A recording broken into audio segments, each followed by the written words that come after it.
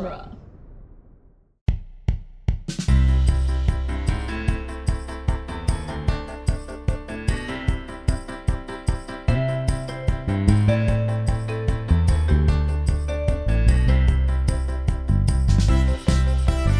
Hello, everyone, and welcome to the Protagonist Podcast, where each week we look at a great character in a great story, except when we don't. I am Joe Dorowski, and this week we are exploring canceled TV shows that we would like to revive. And joining us for this game that we're going to play about this is returning guest Brandon Ushio. Welcome back, Brandon. This is my first game on Protagonist Podcast. I'm excited. Oh, really? Because we've played games, but I guess it was on other podcasts, right? Yes, I think you've been on my shows to do games in the past, but I've always come on to talk about something with you guys here, so I'm excited about this. Oh, I'm excited too. And as is often the case when we're playing a game, producer Andrew will be judging the outcome of this game. So, Andrew, thank you for stepping into the role. Let's be honest, he judges us silently anyway. Oh, it's true. Just sometimes I get to report on it. I mean, I'm sure he's often like muttering his judgments as he edits the episodes to himself. Stupid podcasters, quit tapping the microphone. Don't hit the mute button when you cough. That sounds like someone who's edited some podcasts, sharing some of their own insights. Well, the game we're going to play is going to involve us drafting shows that we felt were canceled too soon. And Andrew, at the end of this, is going to look at our teams of shows and greenlight not revivals, but magical next seasons of all the shows. So we're not going head to head. We're just going to have a team of, well, somewhere between 5 and 10 shows, depending on how long we ramble on about each show that we pick. And then Andrew's going to pick which of those groups he wants to greenlight. And as I said, magically in this world, what he is greenlighting for the Protagonist Podcast streaming network is the next season as though the show had never been canceled. So all the actors would return, the showrunners would return, with the caveat that if there are any actors, actresses, or showrunners who are now perhaps acknowledged to have been problematic in ways they were not when these shows were being made, they would be replaced in this process, but no one would notice. It would be a seamless transition from season 2 to 3 or 3 to 4 or whatever it is. See, this is the technology that all streaming services are aiming to have, I'm sure, to be able to replace actors seamlessly. I think what this is we're just grabbing a multiverse version of the season. We're just watching the season that happened in some other dimension where the show carried on for the next season. The other caveat that we made is that these shows have to have run for 3 seasons or fewer, but feel like it needed more. Like it didn't wrap up in season 3. It just stopped at season 3 if we got to 3 seasons. And so all of these will be shorter lived shows that fans wish there had been more of. And now we're going to get it. And again, original cast and everything would be in place. This wouldn't be like, as some networks are desperately trying to do, reminding fans of shows you enjoyed 20 years ago with all the actors coming back 20 years later. And we're just peeking in at where they're at. And this was an interesting exercise for me to go through these. I will say, if you start Googling shows that were canceled too soon, there are a few that are at the top of everyone's list that come up. So I anticipate some of those will be taken in this draft, particularly since we are adding that magical caveat that if a showrunner turns out to have been a horrible human being, they would no longer be the showrunner if we pick one of these shows. I'm not going to go into any details on that, but just keep that in your head, listeners, as we're going through. I'm sure no one can figure out what you're talking about there, Joe. No one is already like thinking, "Oh, I would revive that," but okay, now it's all right to go ahead and revive that one. Andrew, as is tradition, would you like to help us pick who will be drafting first? Yes. I think I caught producer Andrew off guard with that request. Flip a child. They always land on their feet, though. Oh wait, that's the cat. I've got. This is going to feel like a very obscure pull, and I'm not sure you're going to believe me. This is called a hair tie cutter. Is this for when hairs get tangled around in your child's hair tie? These are for the little tiny rubber bands that the fingers don't fit through, right? It's for the little hair ties when you need to remove them from your young daughter's hair. And there's these are really, really cheap plasticky rubber ones that there's just no point trying to reuse it anyway. It's like for single-use hair ties is how. Yes, I know what you're talking about. And my wife, I have asked for a product like this, and my wife says they don't make it. You're just supposed to take them out with your fingers. And I'm like, but my fingers are too big. You have just changed my life, Andrew. My wife has a hair tie cutter, and if you want, I'll post a link in the show notes for you. In our show notes, not in the actual show notes for listeners. But it has a distinguishable, two sides. So I'm going to flip it. Brandon, as the guest, you can choose the adorned side or the plain side. Well, I'm fancy, so I'm going to have to go with the adorned side. The adorned side has landed down. So Joseph, you get to choose whether you go first or Brandon goes first. I think I'll go ahead and go first. Are we going to go the snake fashion where Brandon picks 2 and 3? Brandon, do you feel a need for that? Do you feel so intensely? No, I think we can alternate. The first pick doesn't feel so powerful in this one. I don't think I'm good enough at strategizing to take advantage of that the way it needs to be taken advantage of. So let's just alternate. All right. Then I am going to take one that I had not included on my list until we came up with that caveat about the moral turpitude clause removing anyone who is... Please tell me that was not on your list. I cannot believe that was not on your list. Oh, it was on my list, but with an asterisk of I can't take this, but now I can. I'm going to take Firefly. You would have talked about it in the bonus round. Yeah, it would have been in Bringing Out My Dead. I would have said. I mean, I was guessing you were going to take it if I had really left it there. I was going back and forth on this, but this is a TV show that tops most lists when you Google shows that were canceled too soon or anything like that. And it is the space western from 2002 to 2003 that was badly mishandled by the Fox network in its original airing, and as such it only aired for one season, but its fans were devoted enough that it did get a movie to wrap up many of the plot lines that it had introduced. And it's very rare that you get a TV show canceled after one season that's going to get a full budgeted feature film. And yet Firefly is an instance of that, and it still has those devoted fans. It has Nathan Fillion turning on the charm as the lead rogue, really of a group of rogues. Like they're all just rogues. But this is a beloved cult classic that aired too few episodes, and if we could get back the original cast exactly as they were and just tell more adventures of them in outer space, I think that would be delightful. So the number one pick is Firefly. It would have a new showrunner in this version, though. What would you say if I told you that was not going to be on my list at all? Like, I thought about it, but I was like, nope, I don't think I need to put that on there. Were you assuming I was going to take it? Well, yes, that too. But I had this thought in my head of, if I go first, do I take Firefly? Because I knew that'd be the top round pick. Mm-hmm. However, I personally like the caveat of it's just going to pick up at the next season and we're just going to go. Yeah. That, to me, season 2 of Firefly is not as interesting as a Caprica style reboot where it's what else is going on in the universe. Because after the movie, there's going to be a pretty big power vacuum going on. And I'd be interested to see what machinations people have in that universe to take control of things. So anyway, because of that reason, I was not going to pick that, but I also knew because you were going to pick it that I could share my opinions about that. That's funny that we both almost didn't take it and it was going to be left on the table. I also think that for Firefly, there's still a sense of like, oh man, I wish, but I feel like it's more of a wistful wish now than it was like 10 years ago. People were like, maybe we can actually bring it back. Like maybe this could really happen. And I don't think anyone really thinks that heavily about it now, but also like we've had some great careers out of the people from Firefly that it like, I think people would feel bad if they couldn't have Castle because they got more Firefly.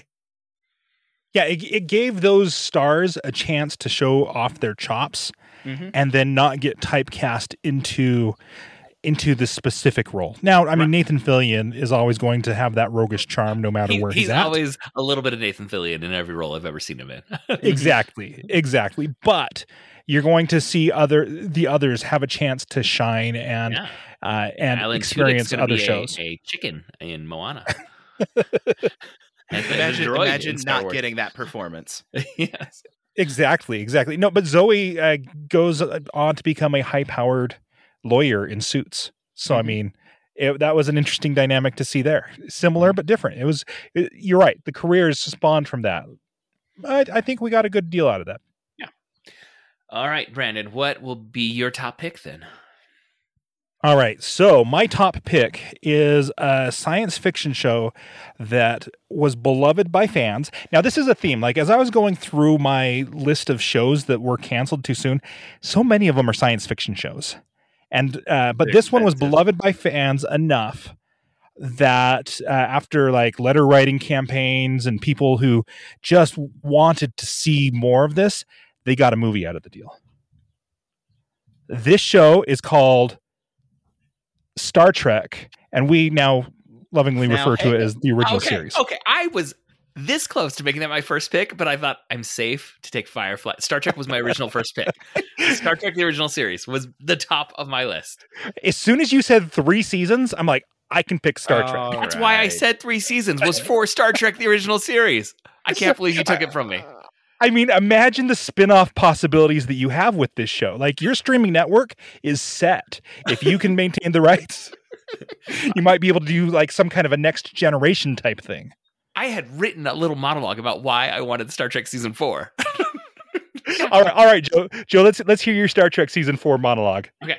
I don't want films telling bigger stories with these characters. I don't want reimaginations where they're all actually cool. I want another season where William Shatner is hammily acting to the back row of the camera. I want another season where in one episode, you're going to get a very thoughtful allegory using science fiction to comment on society. And in the next episode, they're visiting a planet that is based on the Aztec Empire because some writer had read a book about the Aztecs recently. There's no other reason.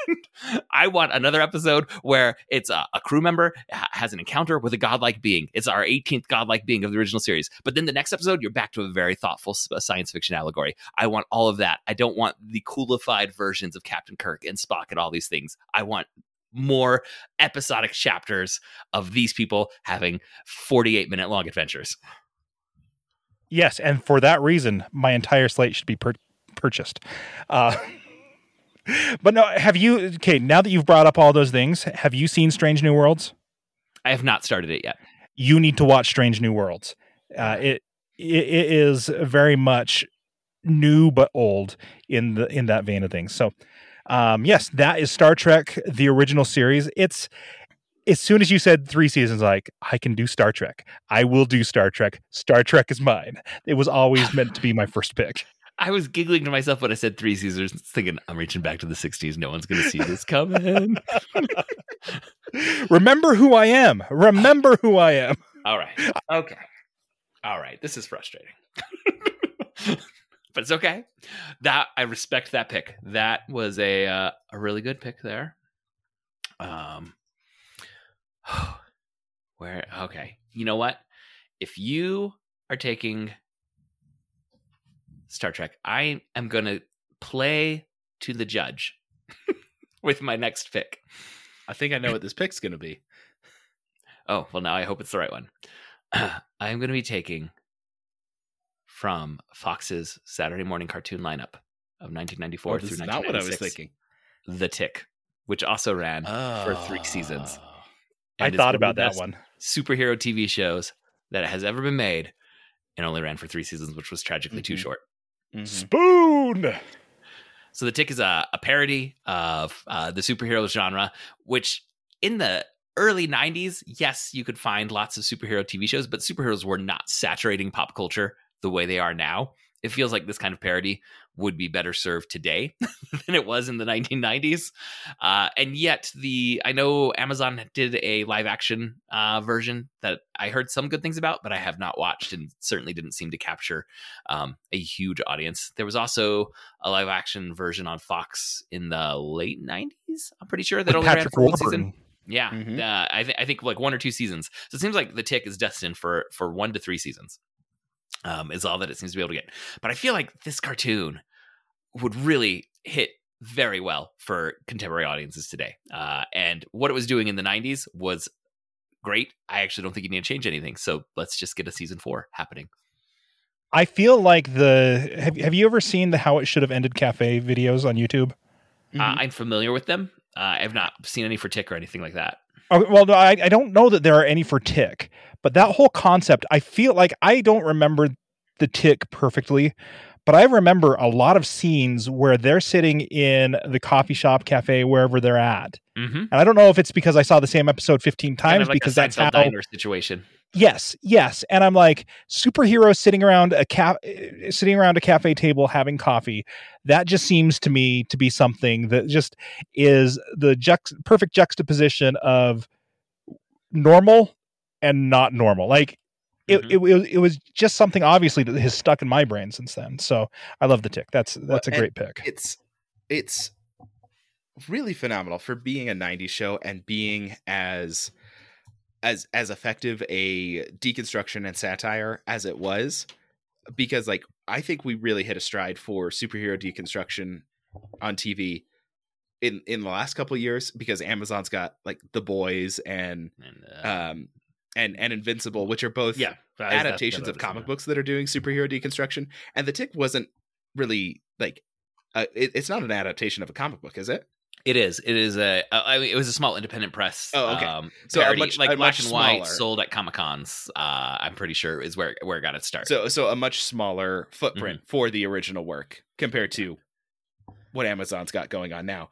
But it was also kind of like a sharper deconstruction, because it's deconstructing like the chipper days of superheroes as much as it's deconstructing the 90s of superheroes. Mm-hmm. And The Boys and Invincible and, like the more modern deconstructions really just go very heavy on like the violence and how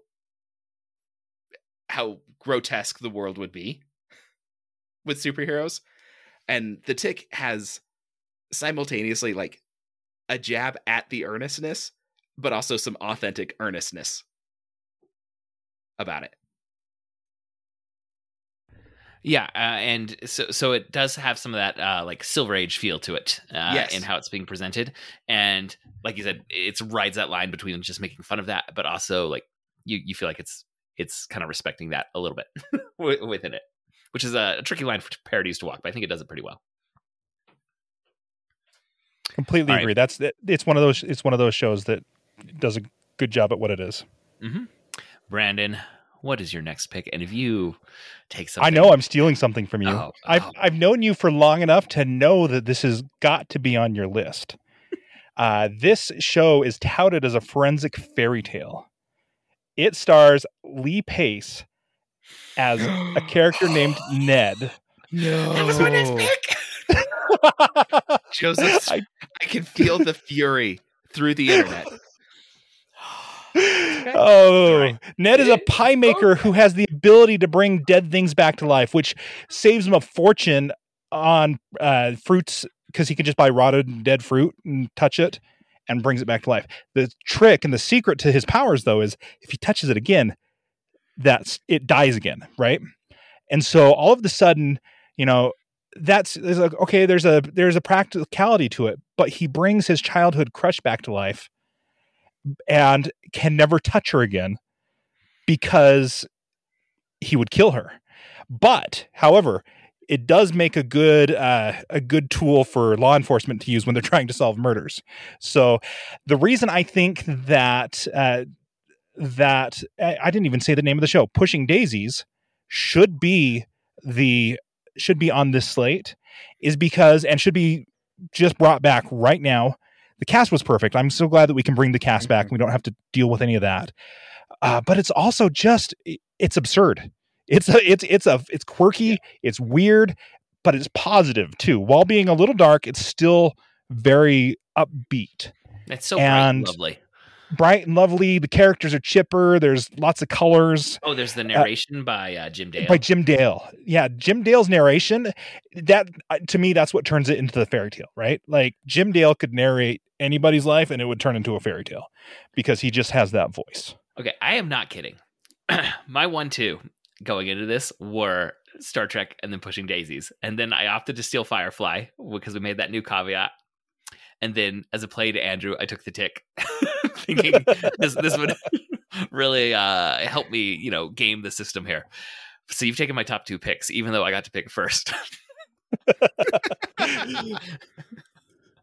So, here's the thing. Like this one, so I didn't think you were going to pick Star Trek as number one, simply because I've heard you guys talk about Star Trek before. You enjoy it, but it's not like one of your main fandoms. My main fandoms are all the Star things: Star Trek, Star Wars, Stargate. So those three are probably my top three. And so I thought, I don't think Joe's going to pick Star Trek, but I knew you were going to pick this.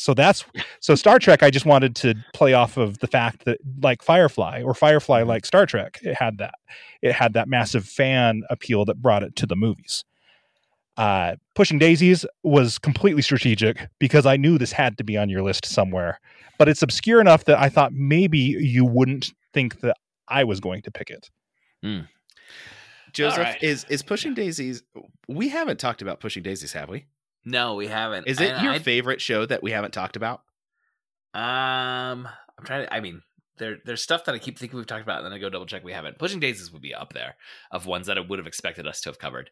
That we haven't. I love so much about Pushing Daisies.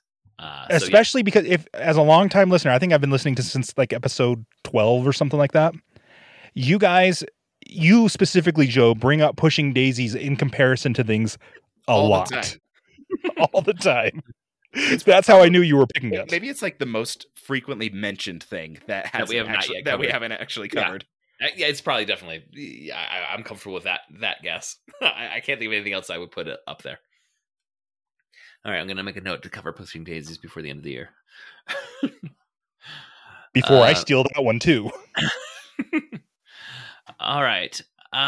For my next one, I am going to go back to the early 90s for a one-season show that blended the West, the cowboy genre, but with kind of a steampunk and weird science situation. Briscoe County Jr., which...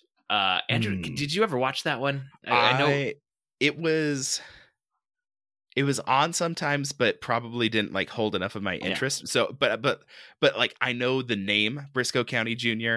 It was a show that you guys would talk about. I didn't know it had quite so much steampunk, but I always thought of it just as a Western show and as a great name. It is. The full name is The Adventures of Briscoe County Jr. It starred Bruce Campbell as the lead. As this is gonna be hard to believe, a sardonic rogue. That is, let's see. I'm looking up on how it gets described here on Wikipedia. I don't remember this, but he is a Harvard-educated lawyer turned bounty hunter in the Old West. In the Old West, but there is definitely weird science happening with this and steampunk, this stuff going on throughout.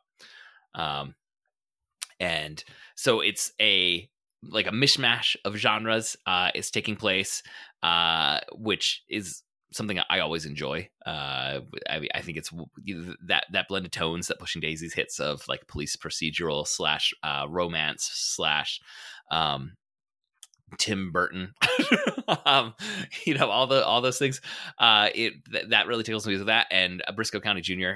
Does a lot of that genre blending. And Bruce Campbell, he's one of those actors that I keep thinking is going to lead like the next great thing. and he ends up, his lot in life seems to be a side character very often to another show. And this was his chance to be the lead and carry it. And I think he has the charisma to do it. It just somehow didn't quite click with audiences in the early 90s. So I would be greenlighting season 2 of The Adventures of Briscoe County Jr. Now, I just have to ask you, are your picks for shows all based off of characters who have great chins? There are some significant prominence between Briscoe County Jr., The Tick, and Firefly of some of the chins here. Hadn't spotted that thread, but there it is. All right, so it's not on the criteria, but it's a happy accident. Yeah, happy accident. I was supposed to have Star Trek: The Original Series and Pushing Daisies at this point, which are not notable for the strong jawlines. I always say Lee Pace has a weak jawline, but it's no Bruce Campbell situation that we're talking about. It's true. It's true. It's true. Bruce, I don't know. Briscoe County Jr., I've only seen a couple episodes of it, but I enjoyed it, and I enjoy Bruce Campbell's acting. I've heard from some reputable sources he's not the most pleasant person to be around, but that's unfortunate. But he's, but you know, he always plays the guy that I always the sidekick, the character with the attitude that I always like. So, that's one that it's been on my list to watch actually, and so I should do that. I'm not sure where it would be. That's the other thing. It's the internet. You can find something on the internet. There's greater access to everything than in history, but also sometimes it's like, do I have that service? Justwatch.com. Great resource to tell you where things are at. It's so helpful, but also you have to keep checking. Like, if you saw that it was on a streaming service last week, you have to check again before you try to watch it this week. Because it always changes. Things are jumping around. I have been burned when trying to pull up an episode or something to show to my class. It was like, oh, it's not on the streaming service anymore. Okay, it was last semester. So... All right, my next pick, and this is because every streaming service nowadays has to have one of these. I'm going to pick a superhero show. Okay. But you might be thinking that I might be going for the Marvel shows, you know. This can be a Daredevil pick, or because those super popular, huge fan bases. But here's the thing: I don't want to get into a licensing deal with Disney because, like they proved with Netflix, they could just like yank the licenses away from you at any time and just kind of screw over your whole plan. So we don't want to get in bed with the Marvel arm of Disney. There was a television show that ran in the 2010-2011 television series about superheroes. Now, ABC, so there is going to be some Disney influence in that, but I think they would let this one go. This show is called No Ordinary Family. Lasted for one season. And it focuses on the Powell family, who's just your normal, everyday American family, who gets superpowers after a plane crash in the Amazon. So, and this was before Amazon was a big warehouse. You know, the rainforest, the rainforest. So, this Michael Chiklis. Yes, this is the ads for this. Yeah, and Michael Chiklis. What's her name from Angel? Julie Benz. Yes, she was on Angel as well. So yeah, I remember the ads and thinking, oh, I should check that out. And then it only ran one season, so I never did. Yeah, no, it was a great show. It was entertaining. This is as close to I have ever gotten to a live action Incredibles ever, because you got your you got your family dynamic, you got your superheroes. And The Incredibles is as close to a modern Fantastic Four movie, like you were saying. So it just hits all of the buttons that I would want to have hit. There were some weird things in it, but it was an ABC superhero movie or superhero TV show. It ran for 20 episodes. There were some twists and turns, but I enjoyed it. It had some coming of age story in it. It had family dynamics in it. It had what's going on with these superpowers. I've always enjoyed stories that contain one of those elements, and this one kind of threw them all together. So this would give you an opportunity to have a superhero show that is not tied to Marvel and the Mouse's machinations for that. I like your behind the scenes reasoning because obviously that is a key caveat in all our decision making.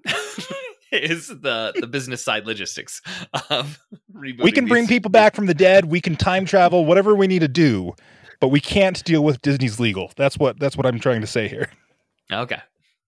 All right. So thus far, I have Firefly the Tick and Briscoe County Jr., and you have Star Trek the Original Series, Pushing Daisies, and No Ordinary Family. All right. I am going to take a show that has been revived for a film and then a shortened season, but having to do time jumps later on because of the natural progression of time for the cast. But I would like to see just a straight up season 4 of Veronica Mars continuing her time in college. This is the teen noir show that began with Veronica Mars as a private detective in high school, and then transitioned in the third season. She is in college, and there was a pitch. I saw I think there's like a 10-minute concept reel of that they pitched her for season 4 was just going to jump ahead to her working for the CIA, but that wasn't picked up. And then later on, they crowdfunded a movie to wrap up a whole bunch of the storylines that was made. And then I think it was Hulu greenlit a 4th season with a small number of episodes that is with her as an adult. But I think the magic was this blend of Private Eye and Coming of Age, and the forced nature of us jumping ahead so far removes a little bit of what made Veronica Mars special as the teen noir show.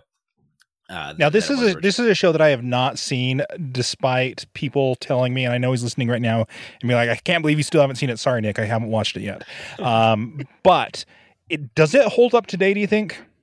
I haven't gone and revisited it for years, so I need to. We talked about it on the podcast at some point.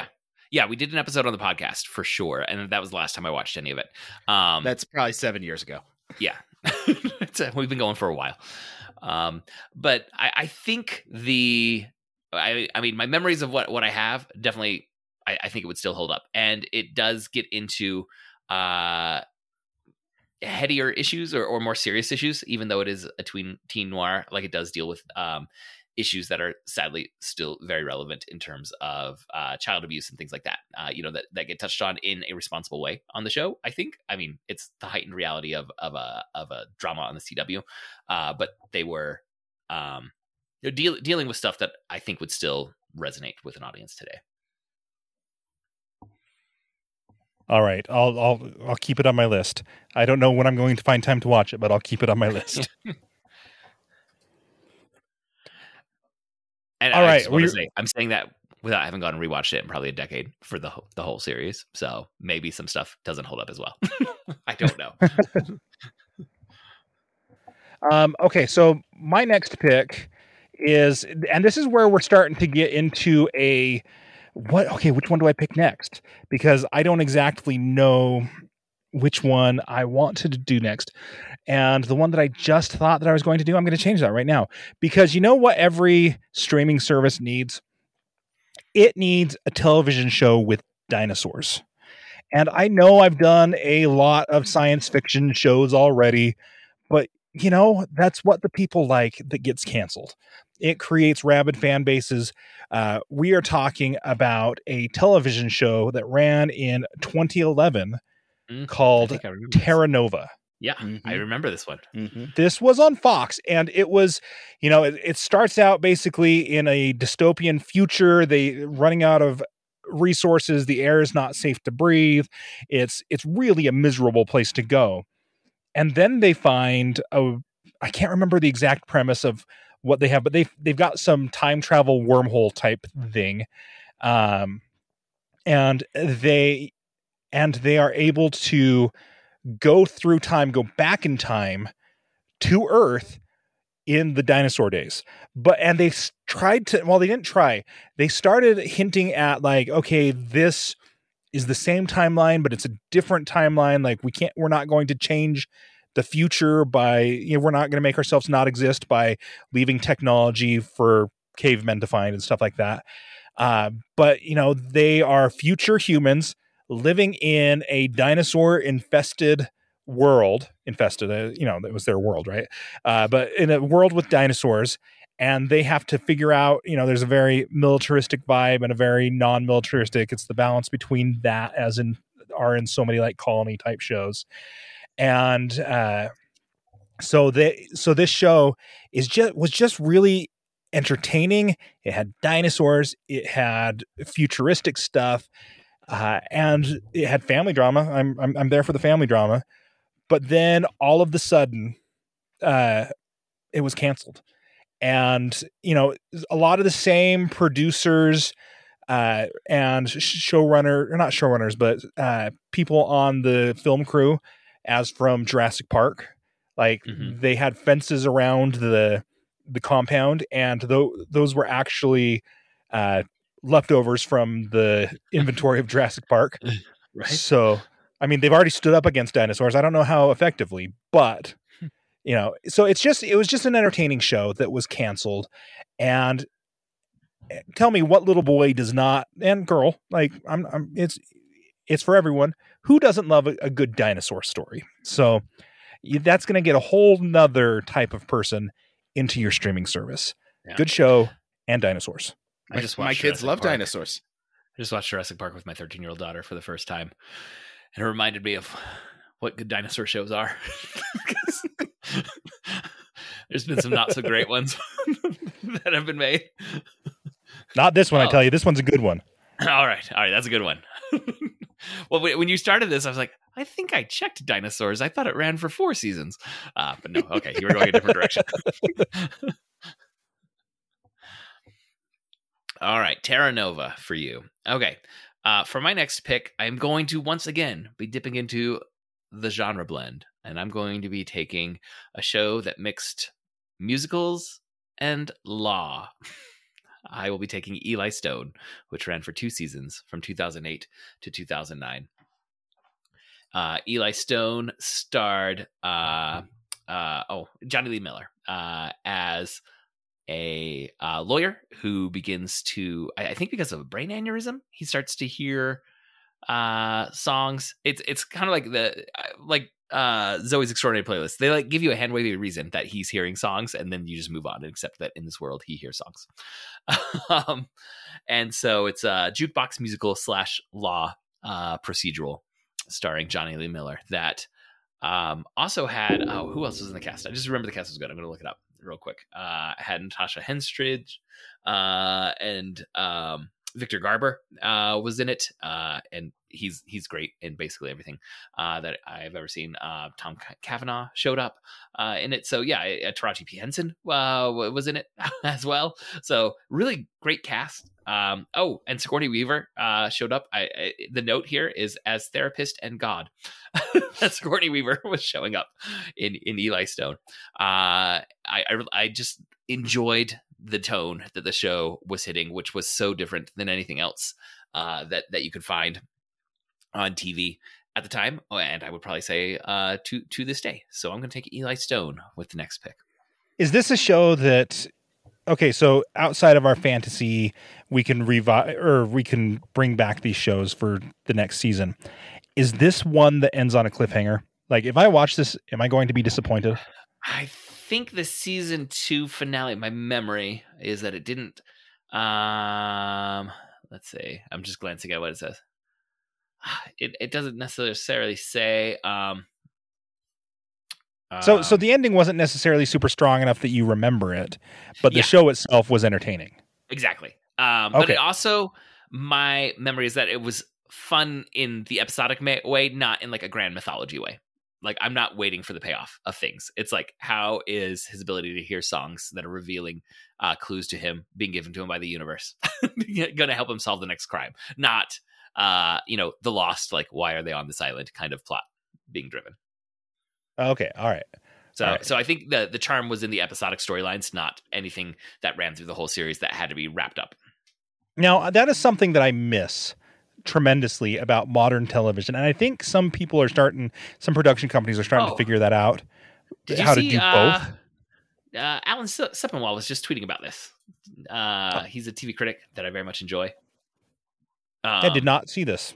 Let me go find what he said real quick. I think someone else had tweeted out something about, like, there's an episode of The OC where one of the main characters decides that he's going to go join the soccer team, and then it's never touched on again. We need more of that in TV shows instead of these. He was saying, like, the 10 episode seasons where everything is driven by a tightly wound plot don't let you have these absurd side stories that happen in a 22 to 27 episode season. Right. There's no one-off episodes anymore. Now, like I said, there's a balance to this because, the episodic nature of television came about because TiVo wasn't a thing and it was all appointment viewing. And then when everything became DVRs and then streaming on top of that, showrunners were like, hey, we can do a 12-hour movie instead of a 1-hour episode. Mm-hmm. Yeah. And, I'm trying to see real quick if I can find it. But Alan Sepinwall was essentially saying, like, sometimes these one-off episodes are going to work, but sometimes they're going to be great. And having everything be driven by the overall mythology can work for some shows, but it shouldn't be every show that's being made. And it kind of is right now. Completely agree with that. Yeah. And because I agree with that, it must mean that he's right. Because that's how the internet works, right? Mm-hmm. All right. Are we ready for my next show? Yeah, I'm not seeing that Twitter thread that I was looking at earlier today. If I find it, we'll bring it back. We'll come back around to it at the end of the episode. Through the magic of editing. Mm-hmm. All right. So, like I said, this is where we start to get into a little bit of a rough decision for where I'm going to go with. This one, I'm going to pick a medical examiner type show starring Ian Grufford. I know where you're going with this. Oh, yes. Oh, okay. Yes. Mm-hmm. 2014, there was a show named Forever. This entire season. Yeah, I mean, it's one season, right? As it was coming out. Yeah, and so this was a great show. It stars Ian Grufford, Alana I'm going to butcher her name, De La Garza, Donnie Cacharas, Judd Hirsch. Ian Grufford and Judd Hirsch's relationship with each other on screen was just, there was so much chemistry. But the premise of this show is that Ian Grufford is in Forever. I'm probably saying that wrong too, because there's lots of consonants and stuff like that. Yeah. But he is a New York City medical examiner who is immortal. Every time that he dies, and it started about 200 years previously. So every time that he dies, he comes back to life completely naked in a nearby body of water. So in New York, there's a river or a beach somewhere, and they're not always very nice places, and he will be walking out of them buck naked. It was a thing on the show a couple times. But he's able, he was a doctor on a slave ship, and he was like opposed to a bunch of the way that the slaves were being treated and things like that. But he and his wife, who grew older and died because she was not immortal, in World War II times, found a baby during World War II, during the war, and raised him. And this is his son, who's played by Judd Hirsch. His name is Abe, and he grows up, and so now he's like probably 2 times as old as his dad, and they have this back and forth relationship. And he can't tell anyone this is my dad because he's younger. So there's the quirkiness of immortality involved with the medical examiner show. And this one also, 2014 is about the time where these series long plots started coming through. And there's another time traveler who's been around for 2,000 years that he's trying to figure out. Or another immortal. Yeah, sorry. I said time traveler, immortal. Technically, immortals are time travelers. They can just only go one way. I mean, and it takes them a long time. But it takes them a long time to get thousands of years in the future. But because he's also got to solve the mystery of how he became immortal. Mm-hmm. So, Forever, that is this. It's got some romance. It's got some medical examiner stuff. It's got some legal stuff, and it's got some sci-fi. A little bit of something for everybody. All right. I watched that show as well, and I would have loved a second season. So I enjoy that pick. I found the Alan Sepinwall tweets. He said, so the original tweet is from someone named Luke Winky, who said, "We need to bring back 27 episode television seasons. I'm tired of the 8 episode seasons where everything matters. There's an episode of The OC where Ryan decides he wants to play soccer and it's never mentioned again. I love that. More TV episodes should not matter." And then Alan Sepinwall responds and says, "TV seasons should have the room to try things. Sometimes they don't work. Ryan never played soccer again. Sometimes they change everything. The Good Wife figured out that its central characters should compete with one another instead of outside lawyers. And usually they're fun. Meaning these kinds of episodes are fun." And he says, "The more relentlessly story-driven nature of the 10-episode season has really taken away a lot of what can make TV special. Yes, sometimes you get filler episodes, but sometimes those filler episodes involve Hurley, Charlie, Sawyer, and Jin fixing up a van and being awesome." That's a great filler episode of Lost. Involved that plot line. That could be another special for you, the best filler episodes of all time. Okay, yeah. That is a good discussion. Or, yeah, we should do that, or we should just throw it over to the Vox Popcast and say, "Hey, do you want to talk about this?" Sometimes I think we steal their format. I think they've noticed. Okay, so currently, your team is Star Trek, the original series, Pushing Daisies, No Ordinary Family, Terra Nova, and Forever. Mine is Firefly, The Tick, Briscoe County Jr., Veronica Mars, and Eli Stone. We probably have time for one more pick each, maybe 2, definitely 1. So for possibly my last pick, I'm going to be taking a show that I don't know if anyone remembers exists. It is a 2000, what year was this? 2010 one season conspiracy theory thriller called Rubicon that aired on AMC. Yes. I think this is, do you remember this, Brandon? I do remember this. Yes. But not, I mean, it's kind of obscure. So go on. This was like when AMC was doing their like everything is prestige television phase. And so I think there was a lot of budget thrown at the show, which is why I didn't get season 2. But I watched these 13 episodes. It never had a second season. The conspiracy was never fully explained, but I remember being riveted with every hour of about 13 hours of the show that existed, and desperately wanting a second season that was going to reveal all of the conspiracy. Like, we got enough hints and threads that it was feeling satisfying as we were moving along, but we just didn't get the full payoff. And if we do get a season 2, I want that to be the final season that gives us all the payoffs. Now, was this the one that took place in New York and somewhere like in Israel or something like that? I think we get it. So part of it is our main character is a data analyst who's like trying to track information from all over the world. So we do bounce around to several places throughout it. Okay. Now, I wonder if some of these were money reasons and some of them were rating reasons, and some of them might have just been like people. Like it may have been hard to tell all of these crazy stories. Rubicon was, like you said, probably just cost way too much money because of the whole premiere television thing. But I've heard nothing but good things about this. However, like, it came about at the same time as, was this about the same time as the Snowden leaks? And so there was a bunch of talk about the analysts and things like that anyway. Yeah. So like it could have been like the moment it wasn't the right tone. Yes. Like moment. This was probably something they've been planning for 5 years. And then all of a sudden current news came about and just messed up their story. Yeah. So. Like, I'm looking at it. Apparently, its premiere had huge ratings. It didn't hold on, a ton, but it still like had really good buzz and stuff. And it was getting like I'm on its Wikipedia page. Like, it mentions that it was listed in a lot of the best of the year in television lists from 2010. But cost is cost. It can be really hard to keep paying prestige television if you're not pulling in the full Mad Men style ratings, I guess.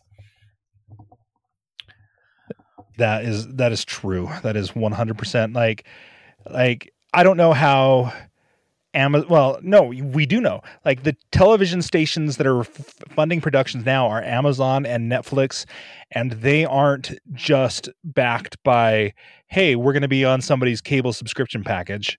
Either they are the entire package themselves, or they have a whole other business arm that funds them. And being able to do like Lord of the Rings and stuff like that. We made the joke that we could have done the canceled shows that shouldn't have been Netflix May 2022 edition. Like, we could have gotten very specific with this because Netflix's business model is a little bit up in the air. And there's been lots of cuts that have been very painful for people in the industry, but also for fans of the shows that were being made at Netflix. So yeah, it's there's reasons that we don't have endless seasons of our favorite shows. Okay, I've got to ask a question about the rules. Are we going to be able to just kind of share our list of other shows that we have possible? Bringing Out Our Dead at the end of just ones that we had maybe in the back pocket. All right. Well, then this last pick for me is, well, unless you decide to keep going, I could do this all night. But this last pick, I'm going to go with something completely absurd. Another superhero show. Another one that I think this one aired on ABC. No, this one was an NBC one. Pretty sure. I don't have that in front of me, but this is one that came out in 2011, which was a great year for canceled shows, apparently. Is this is this one a beloved show mentioned on Community? Probably, yes, it is. This one, like, It's absolutely, the premise is ridiculous, but Vince Faraday is a cop who's been framed for murder, leading him to fall off the grid and become the superhero known only as the Cape. And it's ridiculous, but it's got like Keith David in there as a mentor, and it's got Summer Glau, and it's got David Lyons is the Cape, which I don't know if you know or not. This show was absolutely ridiculous. Like he uses a cape like it's a living entity, and it's just like, no, a bunch of carnies are just going to teach you how to use a cape to do all sorts of superhero things. So it's kind of like ridiculous Batman meets The Fugitive. So it's like Doctor Strange's cloak, but not mystically empowered. It's just carnies taught him how to do everything. Yeah, pretty much. It's like this show. As I watched it, I knew how stupid it was, but I couldn't stop watching that entire season. And so, like, this is a show that will keep people hooked, and there's absolutely no worry about ever jumping the shark with this show, because episode 1 jumps the shark already. Yeah, this on Community, it becomes a running gag that Abed is a huge fan of this show and is predicting that it's going to run for 6 seasons in a movie, and 6 seasons in a movie becomes a hashtag for Community fans. Oh, when you started to talk about No Ordinary Family, I thought you were taking the cape, and I thought, there's no way he's taking the cape. It's a punchline, not a show. No, but that's what you need. So you need the diversity of serious shows and completely ridiculous shows, so that you can have a little bit of something for everybody. Because HBO Max, that's the first one on our chopping block, because I'm really the only one who watches stuff on there. But like Netflix and Hulu, they stay because mom watches some things, and the kids watch some things, and dad, I watch some things, but like if it were just me watching it, that would go. But you want to have the diversity of just all over, like catch all kinds of people. I say, as most of mine have been science fiction related shows that lasted for a season or two, but still it keeps a wide diversity going within on. The premise of this. All of our shows have lasted 1 to 3 seasons. None of them were iconic hits. I guess some of them became franchises. Star Trek, the original series. All right, Andrew, do you think we should do one more, or are you ready to call it right now? I think we should do one more. Okay. He just wants to see where I go from the cape. Mm-hmm. I'm going to do one more bit of naked pandering for a vote from Andrew. And I'm going to plug on some more nostalgia heartstrings. And I'm going to take Gargoyles. Didn't that one get 4 seasons? I was going to say, I thought that had 4 seasons. I had it down as 3. Oh no, I might have to rethink my pick. Andrew, you got to double check that. This on this. Let's see. I had it down as 3. Let's see. Seasons. 3 seasons. 3 seasons. There's 4 volumes though. There's 4 volumes. Yeah, they cut one of the seasons up. All right. We'll give it to you. Gargoyles, the animated cartoon show about stone gargoyles who at night become living creatures, but once they are touched by daylight, turn back into stone. And I just want to see where this thing was going to keep going, because by the end of season 3, we had like Macbeth running around, like Shakespeare's Macbeth, and Puck, as well as the gargoyle Macbeth. Yes. Like this thing was getting just spaghetti thrown against the wall. I'm pretty sure they visited Atlantis. Yeah. Well, and if they hadn't, season 4, they will, Andrew. That's what I need you to know when you're debating which of our slates to pick. Like just keep bringing in other mythologies. Just do a blend of it all, and they were in that direction, and I just want to see that keep going. That was the show that taught me that a floppy disk could save the world. As true today as it was then. You 3D printed the save icon? What? I know that meme. Yes. The sad thing is I have a 13-year-old and a floppy disk, and I asked him what it was, and he said it was the save icon. True story. I'm like, this can't be real. It's real, people. It is real. But I think I may have said this on the podcast once, but when I was suggesting something for us to watch with my daughter, she said, "Is this old?" And I said, "Well, what do you count as old?" And she said, "Did Wi-Fi exist when it was made?" Oh, that just hurts. That just hurts. Like, well, how is Wi-Fi your benchmark? But it was. Well, think about it. Veronica Mars, to go back to your previous one, if they had cell phones, yeah, how much different would that show be? I mean, that one had cell phones. So Veronica Mars, I think, is in the cell phone era fully. Okay, smartphones. Let's go to smartphones. Yeah, smartphones. Yeah, that let's definitely would have changed this. There is definitely a lot of going back to the office and getting on the computer to check things out, which now would have just been done like while she was standing there. Yeah, like there's nothing that can date a television show faster than a smartphone, in my opinion. Or not a smartphone, just any cell phone. Like TV shows. Oh, there was a hashtag around a little while ago saying like ruin a movie or TV show with a cell phone. Like the existence of cell phones actually makes this plot impossible. And it was a huge number of movies and TV shows were being added to this list of this hashtag. But if you have a television show that doesn't have a set in a time period before cell phones, like that can be almost any time. Like there's something special about having a television show without cell phones. It's really funny. Like, and I know I'm a tech nerd, but nothing kills me more than to be watching a modern show and be like, why is he holding an iPhone 4? That one, that's not even 5. It's not even in the past 5 years. Like some prop guy just handed them the wrong phone. I'm like, that's not the kind of phone that person would be using. They're a millionaire. Why do they have a 10-year-old phone? So that's why my wife doesn't ever let me watch shows with her, by the way. The technology nitpicking is that's the line. Oh yeah 100%. She was watching a show about some with some photography stuff going on, and it decided to do the artistic of, well, let's put all of the settings of the camera up on the screen and show them what the camera's seeing, kind of a thing. And I was like, those aren't the settings they're using for those. It wouldn't result in that. And she's like, out of the room now. And that was bad. I'm like, okay, I deserved that one. All right. Well, my last pick, and I have not picked any animation yet. And this one I've been saving because I feel it is one of the best shows ever that has not gotten the reboot love that some of the other best shows ever have had. And this one, it might be a little bit before producer Andrew's time. But it's right up his wheelhouse if he ever watched it. So we'll see if I'm pandering or not. This comes from the Disney Afternoon cartoon block. You're safe so far. It is called Darkwing Duck. Oh, that is a great 3 seasons. This is one of the best shows ever, if only because of the theme song.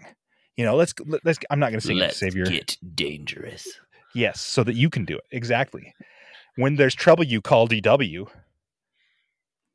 So anyway, this show, like, I don't know what else you need to say. Like, it's ridiculous, the characters that they have, but there was something about old cartoons that referenced, and I'm sure it's because it was all public domain, and so they were using things that they could not have to pay licensing fees for.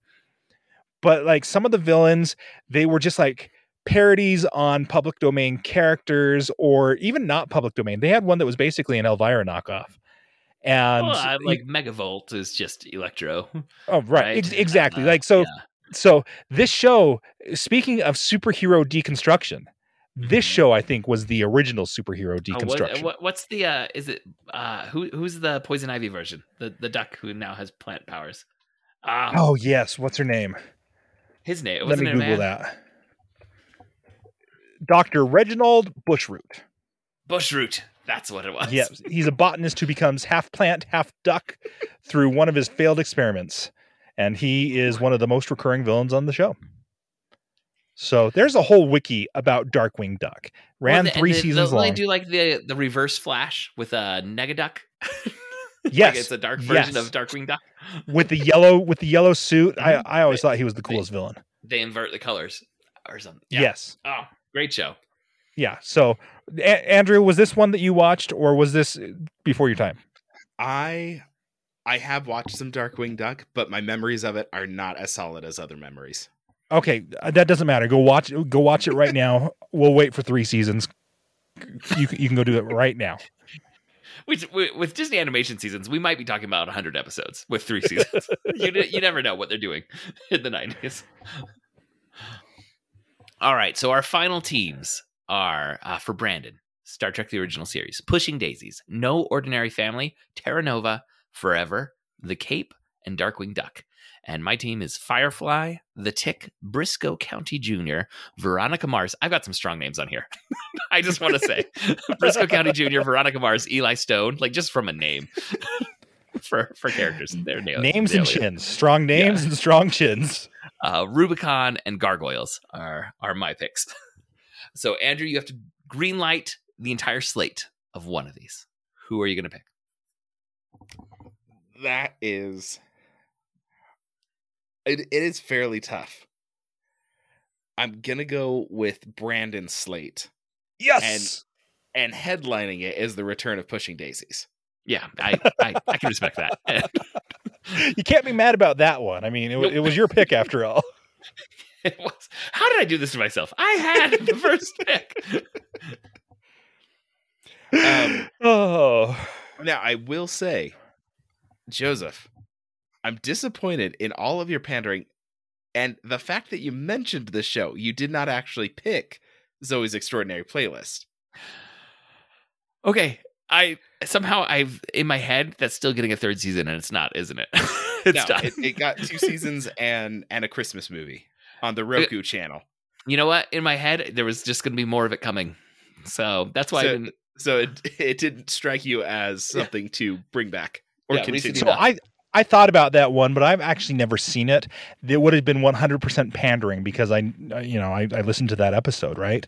Mm-hmm. But is that one, was that one canceled because of COVID? Is that what killed that one? I don't know if it was COVID in particular. The second season was produced within COVID. Because there were a lot of shows that were not able to weather the restrictions from COVID. So they made their second season as restrictions were lifting. Like they started doing script readings fully masked and everything, and doing isolation. I'm just going to guess that it had a higher reason, but it's expensive. Higher budget because of the jukebox musical. Mm-hmm. That just licensing the music. Musical numbers is immediately, it's more expensive to make that show than anything else that was on the network.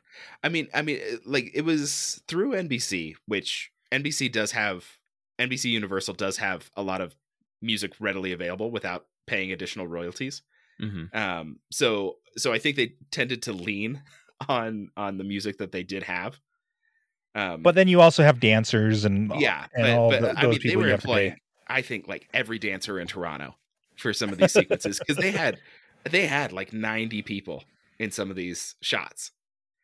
And so I think it was expensive, and I think they definitely didn't have as strong a second season as their first season. It's like actually contrary to what you guys were talking about. I think their second season needed more of a season long through line. The first season did have a good through line, and the second season did not have as strong of a through line. And if they had a very clear, like, okay, this is taking place over the course of several months, we need to have something that is significantly affecting these months of the characters' lives. And the second season just didn't have as much of that. And I think in particular, it's because the first season had been so inflected by that it felt like it was part of the show, right? That there is an overarching narrative that's driving the framework. And that was removed at the end of season 1. Yeah. And so I think some of it is like season 2 wasn't as strong. It felt a little disjointed. I think it's really because the creator kind of like did what he needed to do with season 1. Like that was the thing that he felt most strongly about. And then they got a season 2 and he's like, I've burned all of my like actual really deep emotions, on this one shot that I had. I feel like it would have been really good, like contained as one season, like here's our story, and it would have been fine. Like I'm not angry that there's a season 2, but I remember feeling like a lack of focus or vision for season 2. Mm-hmm. Yeah. And so the end of season 2 ultimately isn't quite as satisfying. There's a couple of storylines that are introduced and dropped quickly in not a good way, not in the fun way. just like, oh, we might do something with this. And, oh, no, never mind. Can't figure it out. New character, new actor. Oh, wait, he's gone. Okay. But yeah, so I was surprised that Joseph didn't pick that. Okay. So, Andrew, if you were playing this game, that would have been on your list. Yeah, that was, I mean, when you explain the game, that's basically the only thing that I like heavily thought of. I was like, well, Zoe. And then, I don't know. All right, Brandon, do you want to share any of the other ones that you had in your list as options? All right, so I had a lot of other options that I had. A couple notable ones. Like I said, I am a big Stargate fan, so Stargate Universe. That one ended on a huge cliffhanger, and just as the show was getting good, the first 2 seasons were a little rough, but as it started ending this season 2, it just started getting good. And that was when the Sci-Fi Channel was like, you know what, we're going to do wrestling now. We're a wrestling channel. Makes a lot of when sense they became Syfy identity. Yes. So that was one that I was going to have on there, but I was like, that's very much sci-fi for this docket. I was trying to diversify my docket a little bit. Almost Human was a urban futuristic cop show. Had a lot of, I think it could be done now really well, actually, because it referenced AI stuff and technology, was set in the near future. So they were able to experiment with some of those concepts. A cartoon that was just, it was just a quirky cartoon called Clone High. There's not much to say about it, just a fun, quirky cartoon. For Life, that's a one that did not make it through COVID. It was based on a real story. 50 Cent was actually the producer of that, based on a guy who was sent to jail basically for a long time. I think it was at least a decade, for reasons that were not actually true. The cops just, they were proven to be wrong. And it was just a good show. And they, like I said, COVID got to them. So that was good. Journeyman. This was a fun one. It was about a reporter who would get thrown back in time, and time travel is obviously a thing with me, I guess. I mean, I didn't hear this one. I didn't know this one at all. But as soon as you said the premise, like, I'm in. I want to know about this one. Keep going. And so he gets thrown back in time, and then gets put into the lives of people who he needs to help in the future, basically. And so it's kind of like Quantum Leap meets. Do you remember Early Edition or Flash Forward or Early Edition? That's right, Early Edition. Mm-hmm. Flash Forward was another one on my list, but Early Edition. It's kind of like Quantum Leap meets Early Edition. Mm-hmm. So that was just kind of a fun story there. And I checked. Early Edition had 5 seasons, I think. Yeah, so. Yeah. And I looked at that one too, because I always think that Journeyman's name of the show is. I always go to Early Edition first because that was a thing, right? Mm-hmm. Another superhero show, a comic book show that doesn't get a lot of love or attention, Human Target. Oh, yeah, I remember that one. That one had the cop from Pushing Daisies in it too. That's exactly why I watched it. Actually, is because it had the cop from Pushing Daisies. A TV show based off of the movie Limitless. That one was pretty fun. Just a guy who takes a pill who can unlock like all of his brain, and then all of a sudden can do all sorts of crazy stuff. Turned into a police procedural, essentially. Moonlight, a vampire love story. Someone from Veronica Mars in that one. I remember. Yeah, I think so. Like I said, I didn't watch Veronica Mars, so it was hard. It was hard. But yeah, Alex O'Loughlin was the vampire, and I fell in love with Sophia Myles, who played Beth Turner. I've got Agent Carter, but after I made the argument about staying off of the mouse's radar, I thought, well, I can't really talk about Agent Carter. Obviously, like Daredevil and stuff like that. They're still clamoring for that. I almost went with this one for my last one, but I wanted to pander a little bit more with Better Off Ted. Oh, I had that on my list as an option. Oh, yeah. So that was just a fun show. I'm looking at my list though. Most of these shows were canceled in around 2007 and 8 or 2011. And part of me wonders how much the writer's strike had to do with that. Was Pushing Daisies did that one. Those cancellations. Yeah. So those were eras of good shows that could have done more, but I have a feeling there was writer strike issues and things like that. Definitely. Yeah, Eli Stone, I think, was around that time. No, maybe it was a little after, but yeah, it's a rough stretch there for short-lived shows that were beloved, I think. Let's see some other ones, more just because, not because of my familiarity with them, but just because you can't look at a list without seeing it. Freaks and Geeks is on there. I never have seen Freaks and Geeks, but it is near the top of everyone's list of shows that were canceled too soon.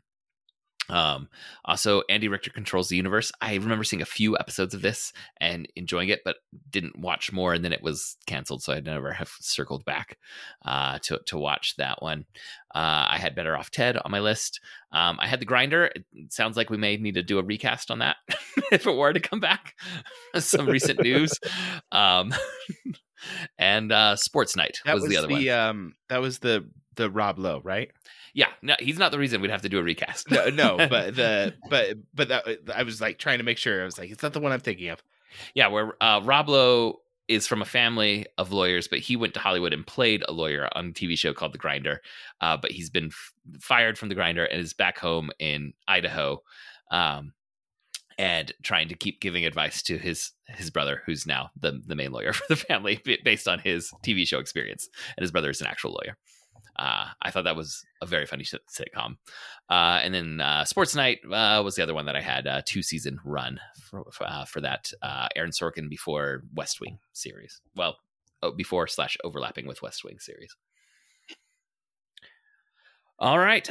Any final thoughts on beloved shows that are gone too soon? I just have to say, like, Joe and I, you and I came up with the idea for this show, and within like 24 hours, we have our lists made and are recorded. There are so many canceled shows that people just love out there. And it's so easy to be like, oh, especially now with the advent of streaming services, to be like, oh, there's one that I missed. It's hard to circle back to them because there's just so much being released now, but there's some real gems out there. And just the fact that we both were able to build these lists, and for the most part with some very notable exceptions, our lists were very different. Mm-hmm. And with streaming, there are so many shows getting made that just don't bubble up to the surface, right? Like they don't get pushed by the algorithm, or the algorithm doesn't like catch them with the right number of viewers, and so they don't bubble up. Like I remember Stranger Things, I don't think was a heavy push from Netflix until it, like, they realized that people were binging it completely, and then it got pushed forward. Like they hadn't advertised for it before it started, and so some stuff just like gets caught into the system, and some stuff just never hits it. I think that's the main difference between, and that may be why, like, the 2007 to 2011 timeframe, there were a lot of these shows that were canceled, is because modern sensibilities were starting to get through. People were wanting shows that did these through lines and things like that.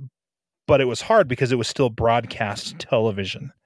Now, all of a sudden, you don't have time slots to fill, and you can take a bet on things. And Netflix doesn't need to have everybody watch the exact same show. It helps a lot. But if they're like, okay, we need this demographic, what show does this demographic watch? They're able to have that data, which is something broadcast television has never had. I mean, broadcast television has Nielsen, but that's semi-self-reported, and so it's not great data. Where Netflix can be like, they watched this for 27 minutes and 13 seconds, and then they switched to this. So that they didn't like that. So it's the big data in the streaming services, I think, is changing television a lot because we're getting a lot more niche shows now. I would just say one of the great joys of my life is I was randomly selected to self-report my viewing for Nielsen one time. And I was so pleased to be a part of the Nielsen rating system. My show will not be canceled. I will change it with my one voice right here. Yeah, it's just looking through these. I also want to acknowledge Brandon and I were similar ages, and there's a heavy late 90s through early 2000s bent towards a lot of our selections. So listeners, please feel free to share other shows that we missed from earlier eras or even more recent ones. Andrew mentioned Zoe's Extraordinary Playlist, and I made reference in passing to Netflix just destroying so many people's hopes and dreams for future seasons of their shows very recently. So if there's other shows that you think should have been included on this list, feel free to comment for us. Listen, Dan, just feel free. Like, I know that you were out there yelling at the pod. You guys, I can't believe this wasn't on your list. I want to hear about that. Tag me in the post wherever you post it, whenever you post it, because these are the things that I love. I have said many times my favorite fandom is fandom, and one season wonders seem to be like some of the places where you can get the best, most pure fandoms, where people are like, I loved the show. It was only 1 or 2 seasons. They needed more, and just the pure love of it. I want to see these shows. I want to see what people like.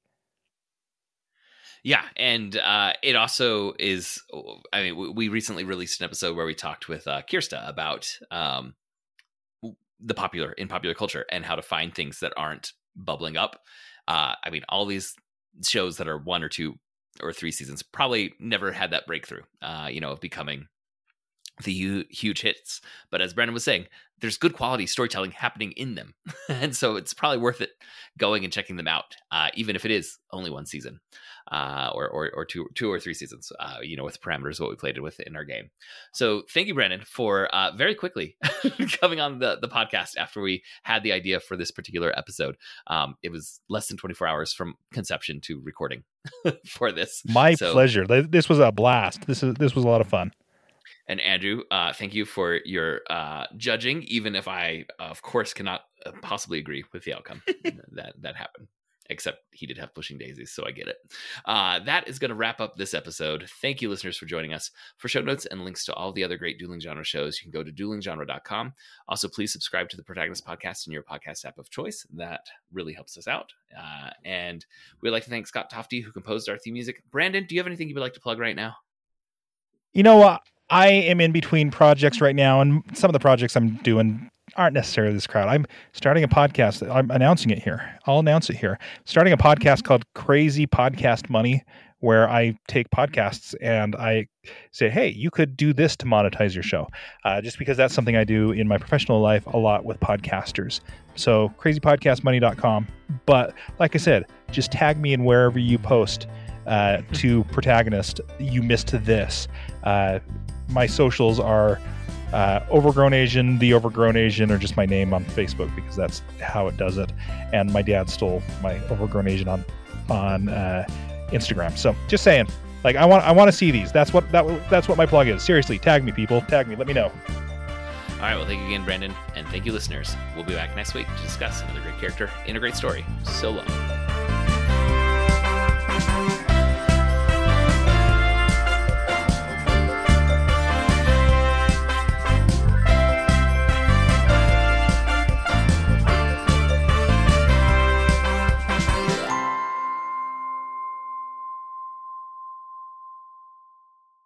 Yeah, this was funny. Like I was like, Joe, what about this, or this?